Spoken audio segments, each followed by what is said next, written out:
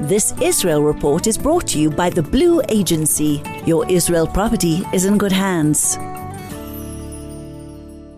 Owning properties in Israel can be a great investment, but challenging to manage if you're based abroad. The Blue Agency will manage every aspect of your property, finding and vetting tenants, maintaining your property and getting it rental ready, negotiating contracts and collecting rentals, reporting back to you regularly. The Blue Agency has built a reputation for trust and confidentiality over 20 years. The Blue Agency, your Israel property is in good hands. Contact us at www.theblueagency.com. The Israel Report for the latest news and insights with Anthony Reich. Boker Tov, Anthony, how are you? Boker Tov. Unfortunately, we continue to still hear reports of soldiers who are being killed in the war in Gaza, also some who were injured on the northern border due to rocket fire from Hezbollah. The latest statistics show that 175 IDF soldiers have been killed since the land invasion of Gaza. And as we know, we're already running into day 89 of this operation. So there's no sign of the end of it anytime soon. I'm sure that you guys also observed yesterday the resignation of the Harvard president, Claudine Gay. For those people who watched the presentation that she made at the congressional hearing, I don't think that any of us who watched that will be sorry to see the back of her. And it's interesting that the pressure that built over a period of time actually finally led to this moment where she's been forced to resign. So I don't think there are any tears that are being shed, not at least in this part of the neighborhood. But I did want to start with a Anthony, just before we move on, can I just talk about this Harvard story? I mean, resigning is a privilege.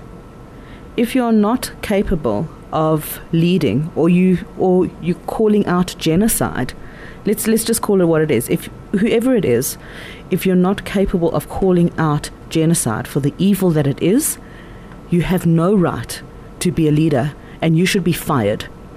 Never mind resigning.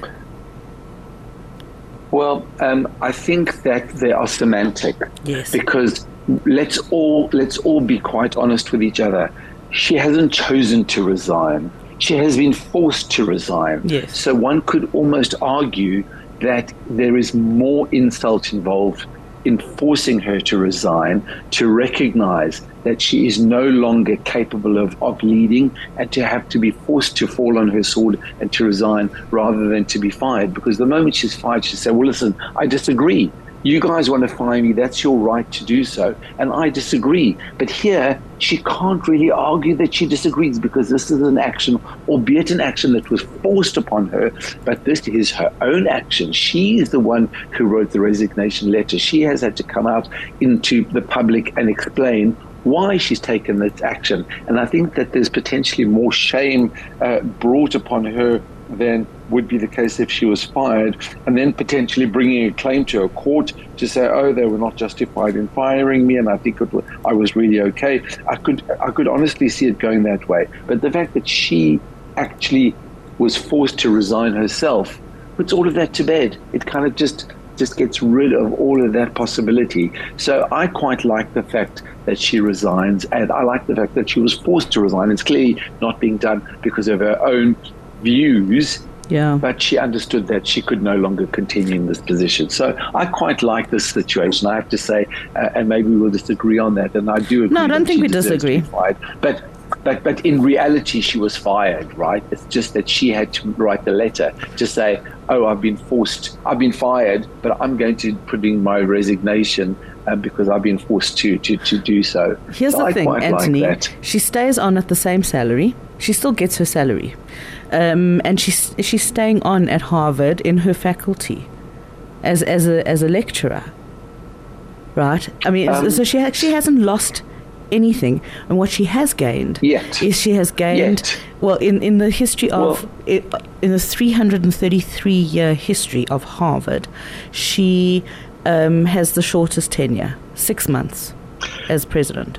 And she's not going back to her faculty with huge respect and achievement. She really isn't. And so the question is, how long is she even going to be able to last in that position? Because I think that all of these events that surround her, and by the way, we'll park the plagiarism issue, which is still an ongoing issue and potentially affects in a very professional way. But I think the fact that she's being forced to effectively, in shame, withdraw from the president's job and just go back to her faculty, I'm willing to put a small wager, and I'm not a betting man at all, but I'm willing to put a small wager on the fact that she's not going to last very long at Harvard. She's going to kind of quietly slip away within the next year or two. She won't be there any longer, and I think that she's going to have to find herself a job somewhere else, which I think will be enormously difficult, because I think she's brought a lot of shame upon herself.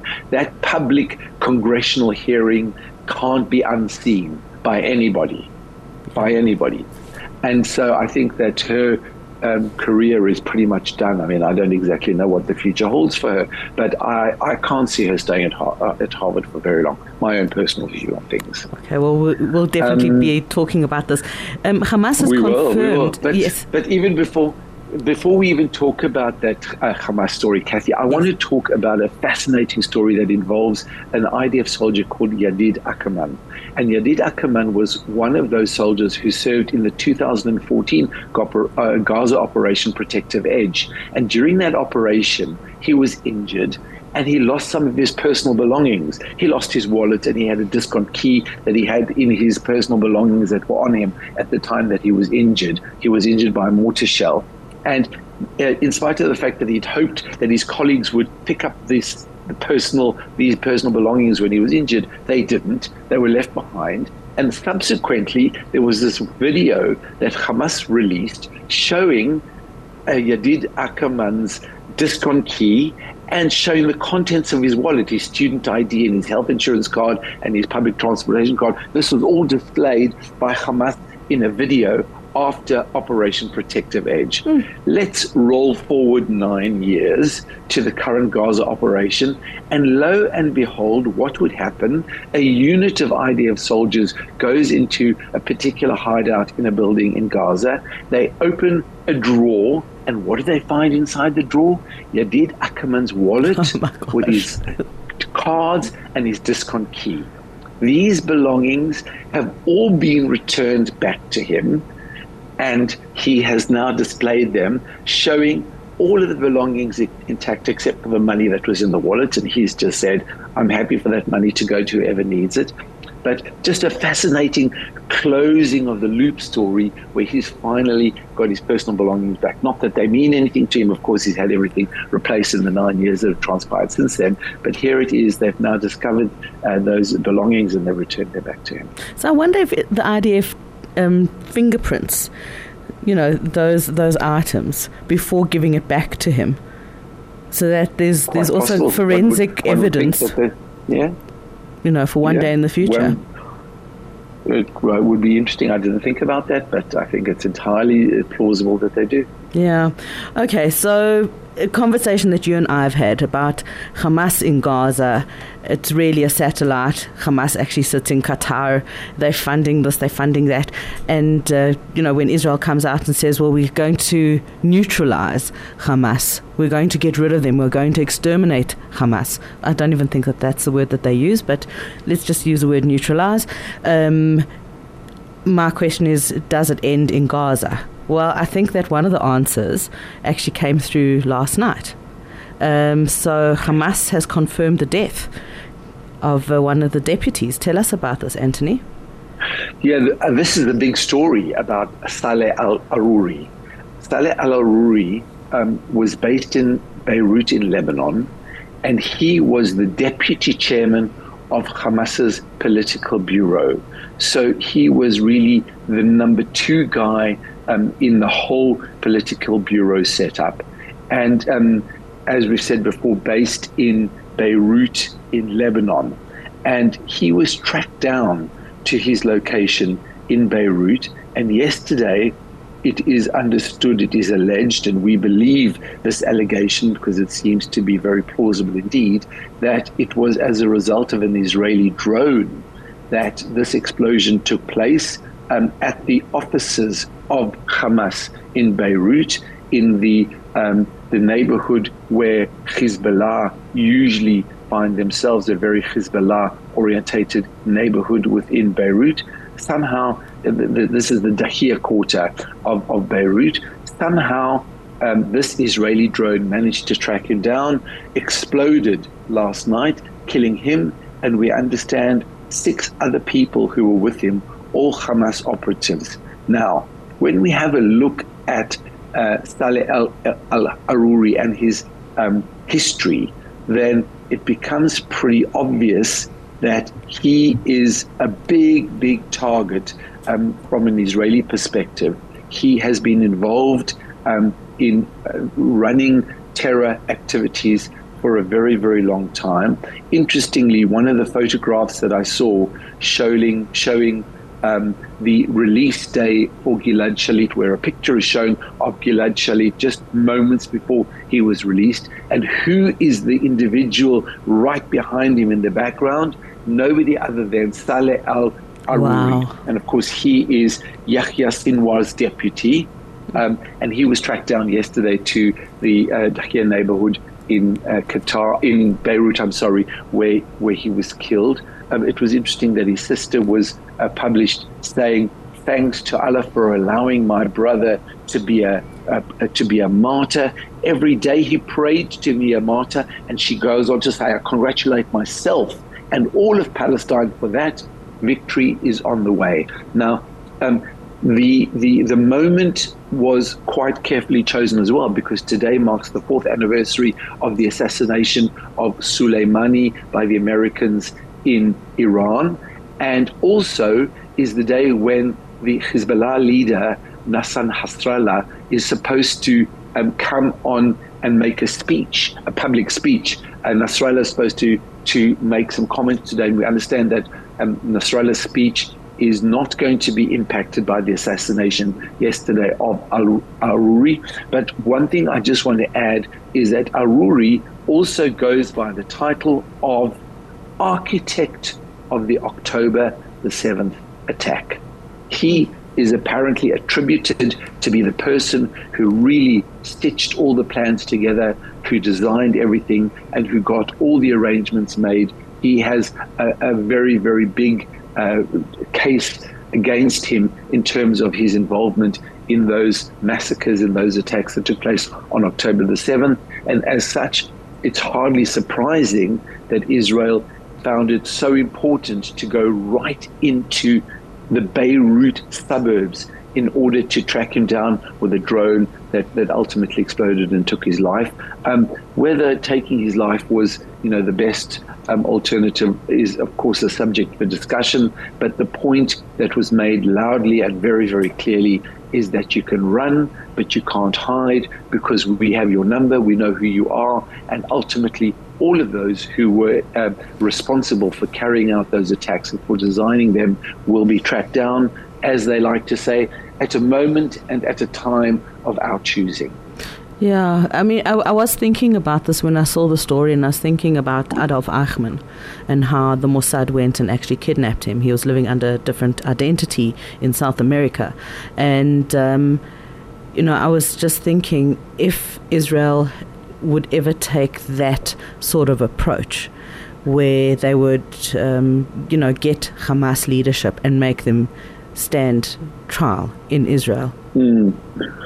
Well, yeah, I think that, the notion of being able to arrest them and bring them to stand trial in Israel is a little bit more difficult. I think these days, especially with the drone technology, it's a lot easier just to send a drone in and to explode it. And we also know that people like Aruri and others, Sinwar included, have had numerous attempts on their lives over the past few years and have managed to escape through one piece of good luck or another.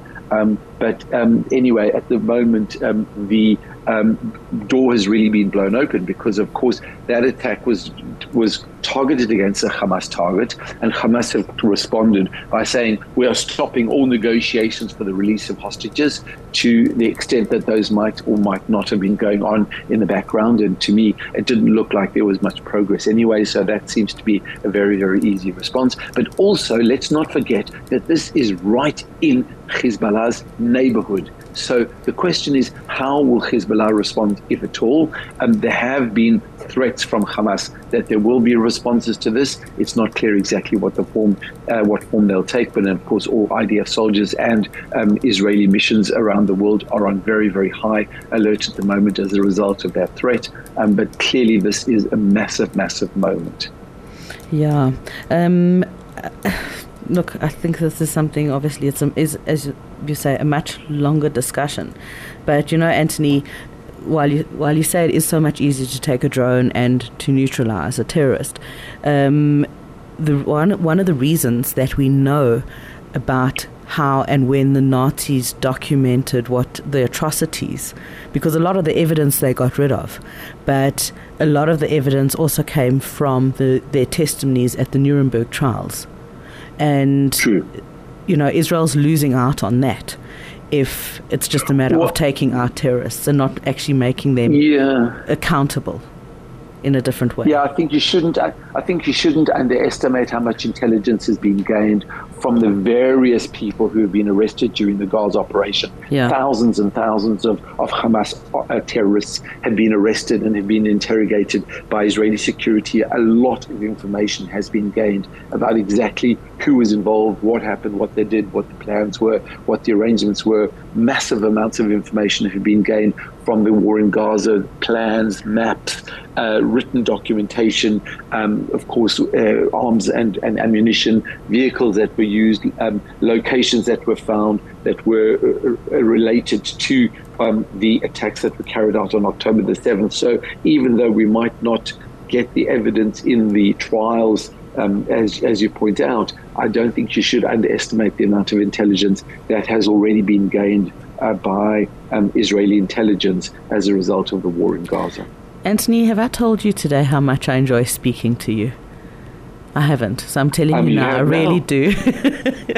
Yeah, we're going to leave it there, but I do look forward to speaking to you tomorrow. And just thank you for being the voice of reason and for bringing your analysis, your astute commentary. Really, thank you very, very much.